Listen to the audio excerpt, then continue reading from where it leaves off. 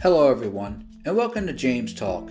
I like to do a very special podcast on Lorena Bobbitt, a woman who tragically severed the penis off of her ex-husband John Bobbitt. Lorena Bobbitt cracks me up, ladies and gentlemen, I swear to God.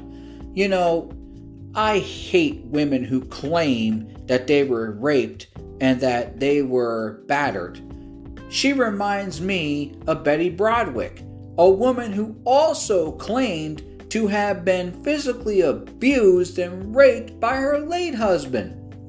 Come on, people, open up your eyes about Lorena Bobbitt and Betty Broderick. None of these women have any proof that their men have ever abused them. No pictures, no evidence of any kind. So, what really drove Lorena Bobbitt to sever the penis off of her ex-husband John?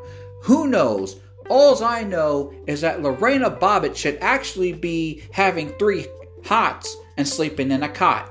She should be locked up because that is manslaughter. You are taking away the most important part on a man's body. I mean, come on. You know, it could be done to a woman too. Don't women know that, they can lose what's on them just as much as a guy can lose what's on him? I mean, come on. Ladies got 2 big things on their chest that they can easily lose. They stop and think about it. So, in closing, Lorena Bobbitt should be locked up for this, ladies and gentlemen. Seriously. I mean, cutting off a man's penis and then swearing up and down that she was battered with no proof, no pictures, no evidence of any kind is just flat out ridiculous. Thank you so much for joining me on my show. I'm James Shipley, and thank you for joining me in a special edition of James Talk.